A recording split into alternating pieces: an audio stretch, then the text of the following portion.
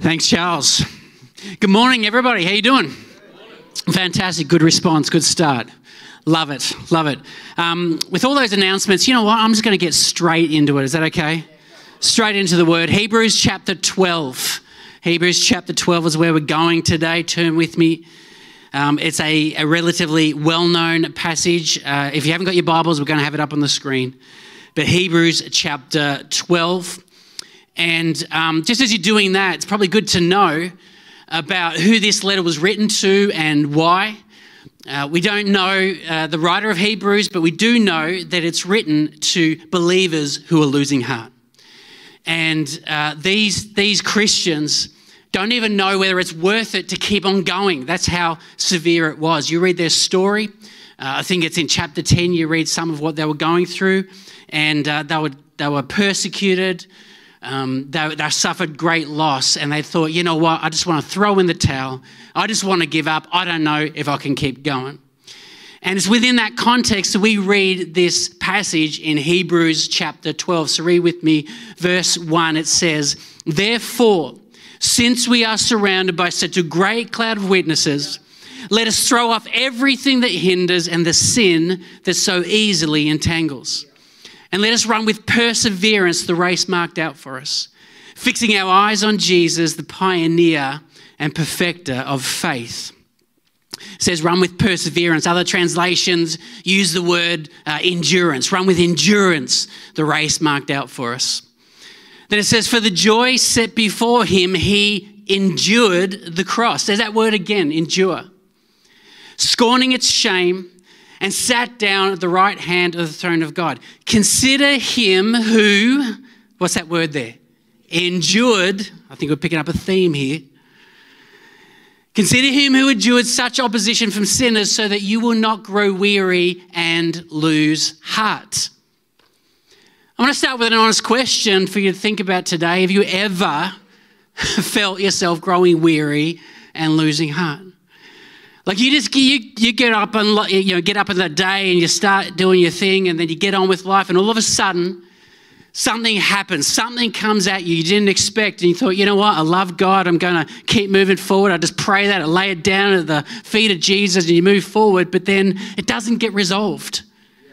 It's like, man, this is not what I expected, but you know what, you keep moving on, and so you pray again. Nothing happens. You pray again. Nothing happens. You pray again and again. And eventually you find yourself growing weary and losing heart. And you think, seriously, how long do I have to endure this? How long do I have to see this one through?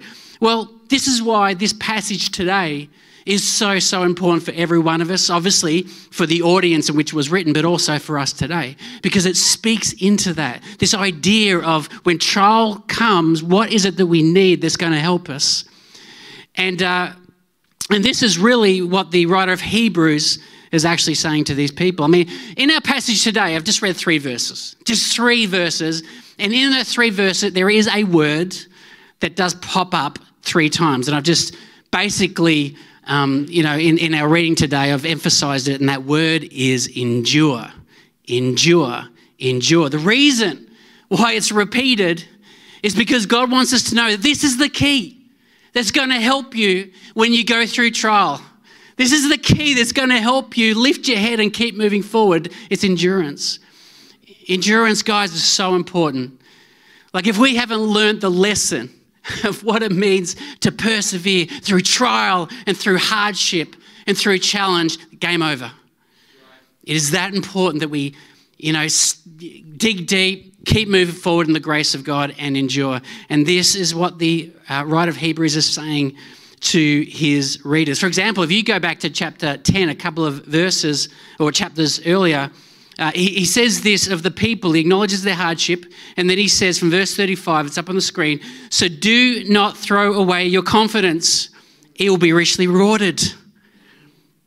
As I was preparing this, I thought, I reckon this is for someone here today. Do not throw away your confidence. Many of you are feeling, I've got to throw away my confidence. I don't know if I could do this. God says, no, don't. It's going to be rewarded. In some time, in his way, it's going to be rewarded. Then it says, you need to persevere so that when you have done the will of God, you will receive what he has promised.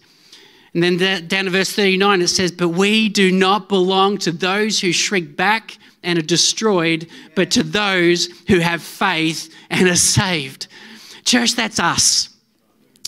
You know, we are the children of God. We are the people of God. We have the Spirit of God in us. We don't belong to people who just retreat, who lay down, who shrink back, who give up. We belong to a God who has overcome, and we belong to a people who have faith and are saved. We live in the salvation of Jesus, amen? That's why we need to endure through all circumstances, and that's what I want to talk about today. I want to talk about endurance and how important that is, because my bet is that there are probably some people in this place, you need a little bit of endurance today. And I'm just trusting that God is going to really speak to you. You know, some of you, again, I don't know your story, but some of you are probably carrying burdens that you shouldn't be carrying. You know, it might be a physical health issue that you're going through that you haven't quite overcome and it's become a burden for you. It might be a relational issue going through. It might be a mental health issue, or work, family, finance, whatever it is. It's a burden that you're carrying. And as you're trying to run this race with perseverance, it's getting heavier and heavier. And you think, I don't know if I can do this. And you're growing weary and you're losing heart. And that's why I am praying, if that's your story, that today, that God is going to encourage you and he's going to strengthen you through his words. So I'm going to pray and trust that this will happen. Can we do that? Father, we thank you in the name of Jesus. We thank you that you are here. We thank you, Lord God, that you have the power to save. And I'm asking, Lord God, in Jesus' name, that you will come and you will speak to your people, that you will encourage your people. Whatever anybody is going through today, Lord God, you love them, you know their situation, you want them healed, whole, delivered, and to also see that Jesus, you are everything. In the midst of battle, you are everything. So we're praying this in the name of your Son. Amen. Amen. I want to start by telling you a little bit of my story. When I was 15 years of age, that's when I heard the gospel for the very first time. I mean, talking about Hope Tour and going into schools, I had a friend of mine, when I was in school, he invited me to a Christian youth group. And I came along to this youth group, had a great time, but at the end, one of the leaders shared the gospel, like a 10-minute gospel shot at the end of the program. And, about God loving us, we rebelling against him, God sending his son Jesus to atone for our sins on the cross. And he talked about resurrection and you can have this wonderful gift of eternal life. And he's like bang, bang, bang for 10 minutes. He let us have it. I thought, this is awesome. I'm listening. I'm hanging on every word because I never heard this before. Never. This was the most amazing news I'd ever heard in my life. Because I never was brought up in a Christian family, never went to church in those early years. God wasn't in the picture. I didn't even know that God existed, to be honest, let alone a God who loved me and created me and knew me. And now I'm hearing this amazing news that God gave his son Jesus for me, and I'm listening and I am hooked. My mind is buzzing. You know, some of us have been a Christian for a long time. I go, yeah, the cross, yeah, the gospel message, whatever. Hey, it was new to me. And I remember leaving that program, again, mind buzzing, asking a whole bunch of different questions, like what does this actually mean? And it was at that moment that God put me on a spiritual search. And for the next 2 years, I was asking question after question. I went to church, at this church that ran the youth program. And I went nearly every single week for about 2 years. I may have missed maybe 2, perhaps 3 Sundays. And I wasn't even saved.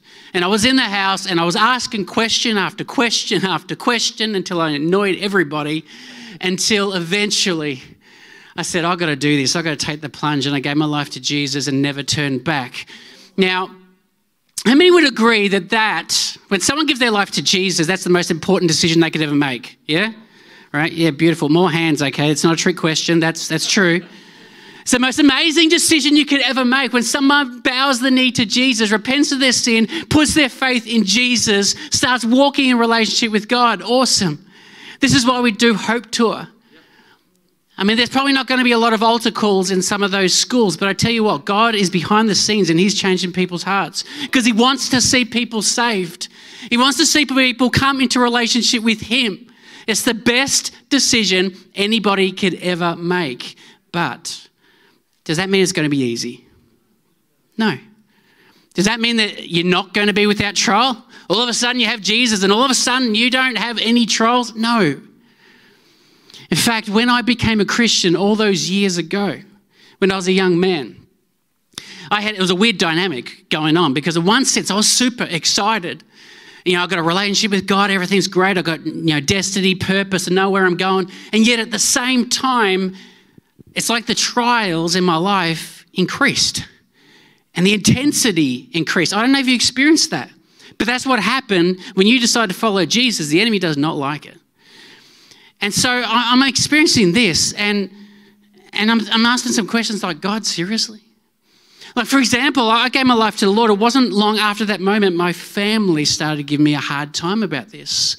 I remember distinctly sitting around the dinner table being openly mocked and say, hey, look, Cal has found religion. And my parents were not happy for me. They were very concerned that I was getting a little bit too involved in this God stuff, and they were very, very concerned. And they didn't understand. I had friends that didn't understand. They rolled their eyes. They thought I lost the plot. They bailed. I had spiritual attack coming at me from all angles I did not expect. Like, even now as I'm talking about it, I can actually imagine, I can see, I can experience those attacks. And I'm there as a 17-year-old, in one sense, super excited about relationship with Jesus. But on the other hand, I am absolutely confused. I'm scratching my head going, seriously, God? Seriously, why are you allowing me to do this? Like, why are you taking me through this? And to be honest, I don't think I fully understand the expectations of following Jesus. I was naive enough to think that, hey, you give your life to Jesus, all your problems are going to go away. Seriously, that's what I thought. But you and I both know that that's not how it works, all right? Best decision you could ever make, and we're always going to be preaching Jesus. But we've got to be aware that doesn't mean that you're not going to be without trials, because we do face trials, we do face challenge. The only difference is that if you're in Christ, you have a new heart, new perspective. And therefore you can actually see or attack the trials, approach the trials in a different way, because Christ is in us and Christ overcame the world. Therefore we in him can overcome. So it all has to do with perspective, right? It's all got to do with how you see things. And so when you look at the Bible, you got to ask some questions. How did Jesus do it? When he faced hardship, how did he do it? How did Paul the apostle do it when he faced the hardship? Or all the other apostles or the early church? How did they handle the persecution that they went through? I mean, obviously the Hebrews, we saw that they were losing heart. But that's why the writer was encouraging them with this perspective to endure. And in fact, this is the perspective that Paul has. And maybe Paul wrote Hebrews, we're not sure. But Paul did give this perspective in 2 Timothy. He says this. He says, you must endure hardship like a good soldier of Jesus Christ. How's that for perspective? Endure. He doesn't say avoid hardship. He doesn't say run away from hardship when things get tough. He doesn't say get on the phone and speak to all your friends and complain about all the battles you're going through every day, every night.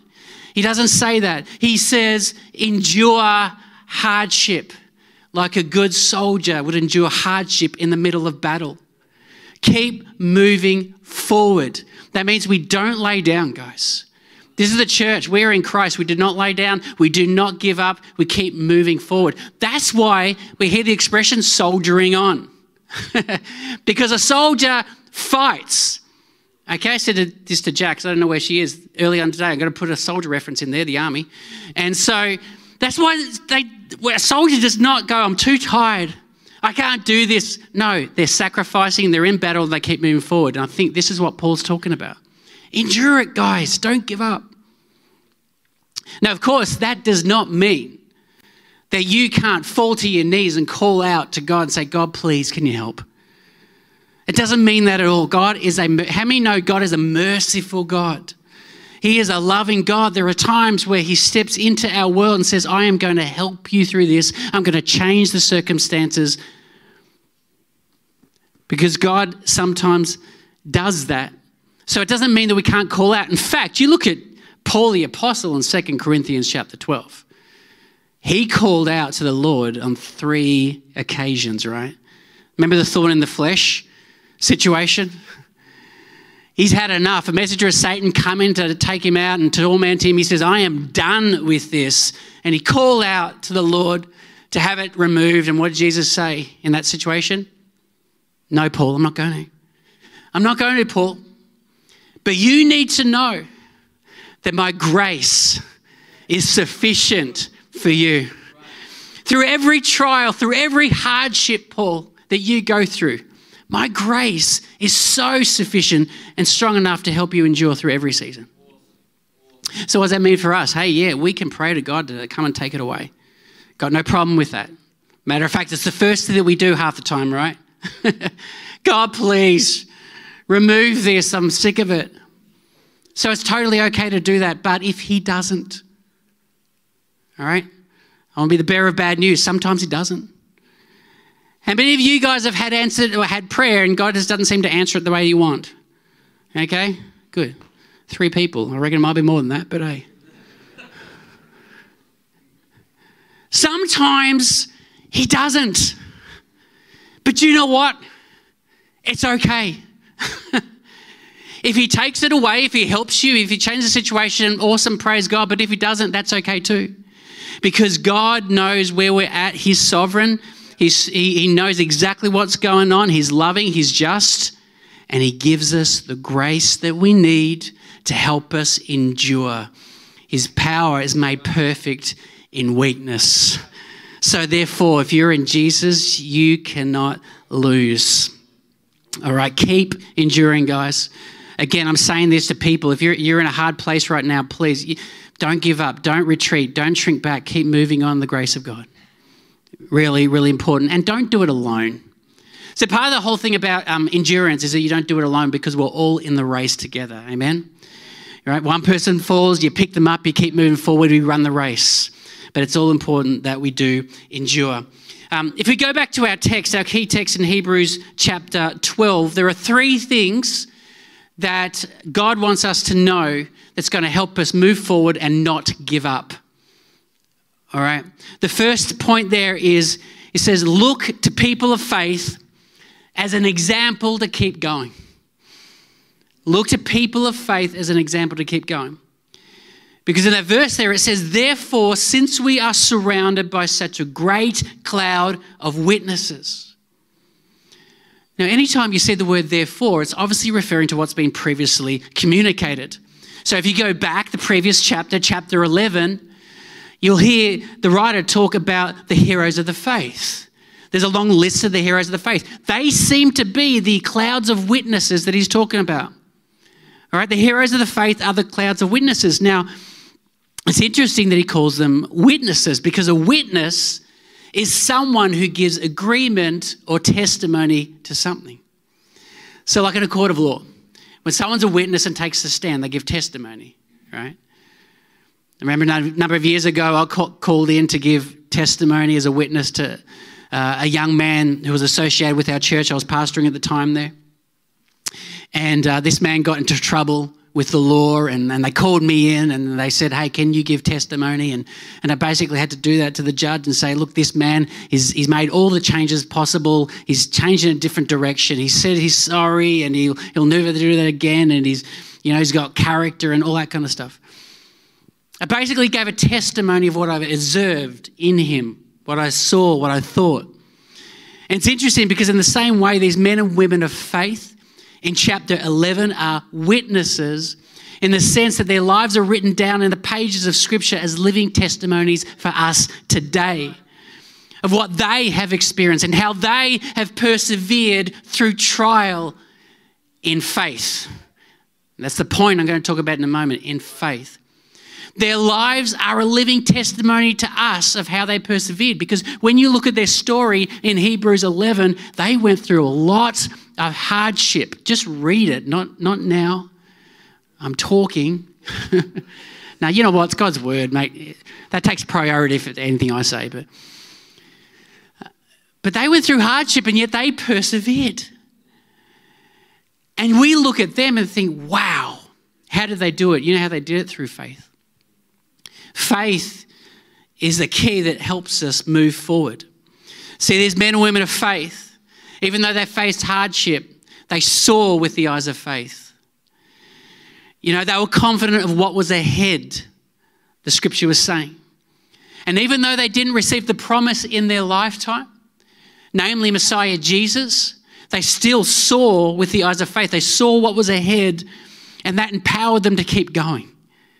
Right? Faith caused them to see the goal ahead, and that caused them and empowered them to keep going. And in the same way, God is calling us to persevere with that same faith. Yeah? Right? That's what a robust faith does. It helps us persevere. And a faith that is tried and tested will always develop in us perseverance. No one likes their faith being tested. Right? No one likes that. But there's something about a faith that's tested and tried. There's something about that's like, you've heard people say it's like a muscle that's grown. It's the same sort of thing. Same principle. A faith that's tested and tried develops in us perseverance that keeps going. And the reason why I know this is because James chapter 1 says this. I love this. It says, consider it pure joy whenever you face trials of many kinds, because you know that the testing of your faith produces perseverance.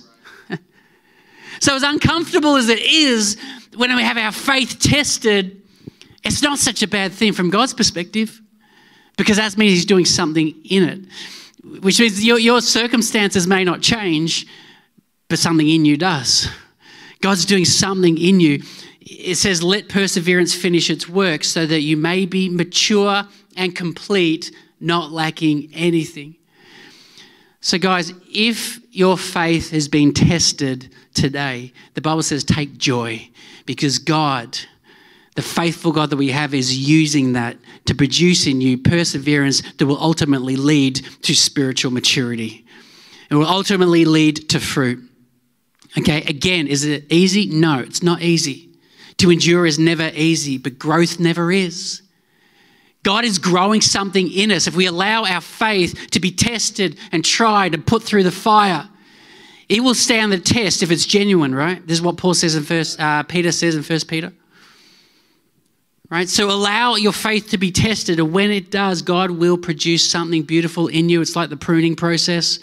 No one likes being pruned, but you need to be pruned if you want to bear fruit. Yeah? I've got two words here. I'm kind of hesitant to say this because I wanted you to throw rocks. But now that I've brought it up, I guess I have to.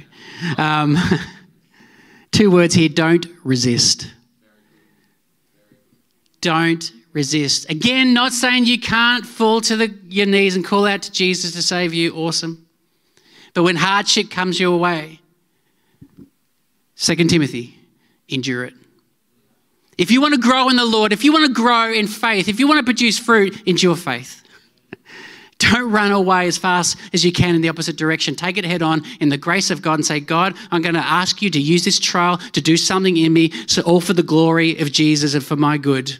Yeah? Second thing, let's move along. Second point that he makes that's going to help us move forward and not give up is to throw off everything that hinders and the sin that so easily entangles. And when we throw those things off, then we can run with perseverance the race marked out for us, the scripture says. Throw them off. If you don't throw them off, they become burdens, and then they become heavy, and you can't run the race strongly. You can't finish strong. So we've got to throw off those things. But what are those things? He mentions two things that I think are interesting. He says, throw off all that hinders and the sin that entangles. So he makes a distinction there, which to me tells me that there are things in your life that may not be necessarily sin, but they can still hinder you. Think about it. Like when disappointment comes your way, right? Disappointment's real. It's part of life. I wouldn't come out and say, well, you're disappointed, you are sinning before a holy God. I wouldn't say that. I wouldn't rebuke you because you are disappointed in something. I would get down the trenches and I would help you move forward. So in that sense, it's not as if you're sinning, but if you don't deal with it in an appropriate Christ-like way, then even that can hinder us. Yeah? Or hurt and offense. When someone says something to you and wounds you, you haven't sinned, they have. But if you don't deal with it, even that can hinder your walk and your race. Or distractions, hello. There are many distractions in our lives, little distractions here and there. And those things may not in and of themselves be bad. But if we pay too much attention to them and we take our eyes off the goal that's ahead, guess what? Those things can hinder us in our walk with God as we're running the race. So the writer here says, throw off everything that hinders. If there's something, anything that's getting in the way of you going wholeheartedly after Jesus, get rid of it, throw it off. Don't get distracted. God wants your full devotion and full attention. Throw off those things. And then it says throw off the sin that entangles. You know, there's a lot of people in the body of Christ who get easily tripped up by certain behaviors, sins, habits, mindsets, constantly trip them up. And they go back to the same things. There's a scripture, there's a proverb that says, as a dog returns to its vomit, so a fool repeats his folly. How many times do we do that? Go back to the same things over. You think we learned the lesson, but no, we go back to the same things. Sin trips us up. And that's why we need to throw it off. And that phrase, throw it off, for me is code for repent. Ouch, that word repent. You know, it's not an ugly word. Just so you know, it's in the Bible and it's actually a gift. It says repentance is a gift. So if there's sin in your life, especially if it keeps tripping you up over and over again, repent. Right? Repent from it. Say, I'm done with it. I'm going to change my life from here on end. Don't allow it to continue to trip you up. And don't just confess either. Repent. Because you know what? You can confess. Someone can confess but not necessarily repent. Someone can go to God and say, God, I am so deeply sorry. And they acknowledge their guilt before God. And they say, Lord, I want your forgiveness. I'm sorry, I won't do that again. And the Bible actually says that he will forgive you. 1 John 1:9, he will. God is faithful and just, and he'll forgive you of your sin and purify you from all unrighteousness. So if you confess your sin before God, fantastic. God will forgive you. But confession needs to be coupled with repentance. Because if you confess but you don't repent, that is, you don't change your lifestyle, then you may be at risk of being like that dog, of going back to that same thing over and over again. And that's when people feel worn out and go, oh, I'm always making the same mistake. I'm never going to get over this. This is my lot in life. I'm done. I'm checking out. Right? That's what happens to so many people. I can't shrug it. I keep going back to the same stupid mindsets and what I say and what I do, and I'm done. That's why it's important that we need to throw off everything that hinders and the sin that easily entangles so we can run with perseverance the race marked out for us. Third and final point. It's going to help us persevere and never give up. And this sounds a little cliche. I wouldn't say cheesy, because it is scriptural and I don't want to insult God. But it is cliche because I think people throw this around. But at the same time, I cannot think of anything more important than this. What's going to help you persevere is that. Fix your eyes on Jesus. You're feeling discouraged? Fix your eyes on Jesus. You're feeling overwhelmed? Fix your eyes on Jesus. Don't fix your eyes on the problem. Don't look around you for ways of escape. You fix your eyes on Jesus. Because if you go back to our text, it says, let us run with perseverance the race marked out for us, fixing our eyes on Jesus, the pioneer and perfecter of faith. For the joy set before him, he endured the cross, scorning its shame, and sat down at the right hand of the throne of God. This is the one key that's going to help us through every trial, endure through every trial, is to fix your eyes on Jesus. Do not take your eyes off him for a second. Do not take your heart, your mind, your soul, anything off Jesus. He is your hope. He is your Savior. He is the only way through. Fix your eyes on Jesus. Look to him. And don't just look to him as Savior. Don't just look to him as creator, author of all things, creator of all things, sustainer of life, which he is. But look to him as your inspiration and your model example of what it means for somebody to go through trials as he did, and yet he did not give up. He did not endure. He went right to the end. Fix your eyes on Jesus. He never gave up on you. We don't want to give up on him. I mean, think about it. Jesus knew what he was going to face going to the cross. He did. The floggings, the beatings, the torture, the abandonment. He knew all that was going to happen. The Bible says he sweat drops of blood just thinking about it. And yet he endured right to the end. He went to the cross and never gave up. How was he able to do that? Think about it. How was he able to do that? It's because he set his eyes on what was ahead. It says it was for the joy set before him that he endured the cross. It was for the joy. What is the joy? It was the joy of what the cross would accomplish, and that is the salvation of our souls. Church, he endured not for himself, he endured for us. Isn't that good news? Jesus never gave up. See, he knew that the only way we'd be forgiven, eternally saved, restored back to the Father, is by way of the cross. Therefore, he did not take his eyes off the goal for 1 second. And in the same way, we fix our eyes on what is ahead. We fix our eyes on Jesus. We consider him who endured for us so that we will not grow weary and lose heart. In a moment, I'm going to ask the rest of the band to come up, but before they do, let me ask this question. I'm all about reflection because I want to see life change. Right? You know a little bit of my heart here. I love Jesus. I love the church. I want to see people's change for the glory of God. My question is this. Where are you fixing your eyes? When you endure... maybe I shouldn't use the word endure. When you face hardship, when you face trials, whatever it is for you, where are you fixing your eyes? Are you the sort of person to kind of like drop your shoulders, lower your head, look to the ground, fix your eyes there, in defeat? Like, I can't keep going this anymore? Or do you fix your eyes on the problem? Always thinking about the problem, always analyzing the problem to the point where the problem gets bigger and bigger and bigger, and in your own mind, God gets smaller and smaller and smaller. And instead of you overcoming the problem overcomes you. Is that where you put your eyes? Is that where you fix your eyes on the problem?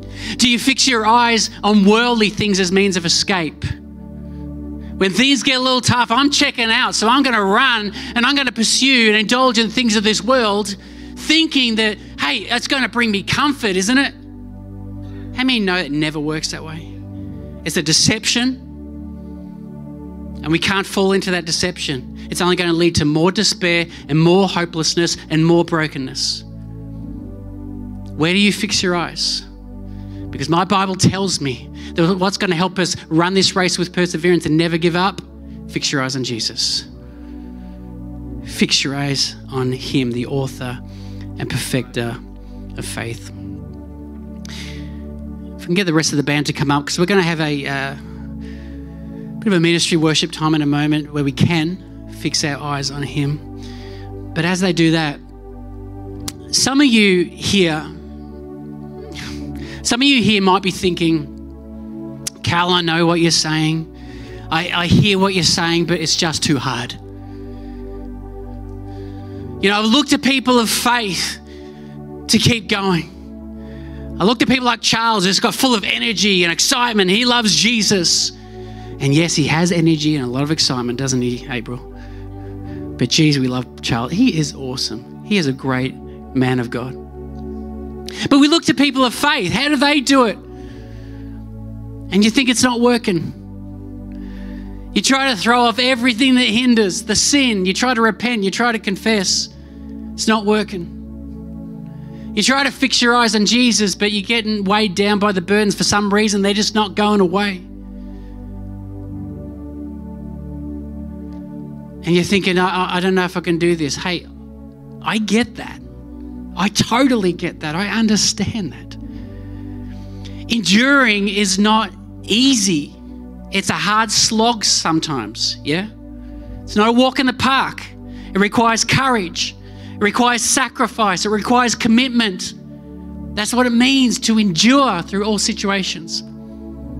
So I get it. I understand. But do you know what's more important? God understands. I can't say any other clearer than that. God understands. And I think we need to really grab hold of this truth, guys. Church, we need to understand this truth, because we have the temptation sometimes that when life gets tough, we think, you know what? God's checked out. God does not care. He's let me go through this. He doesn't love me. But you know what? That could not be the furthest thing from the truth.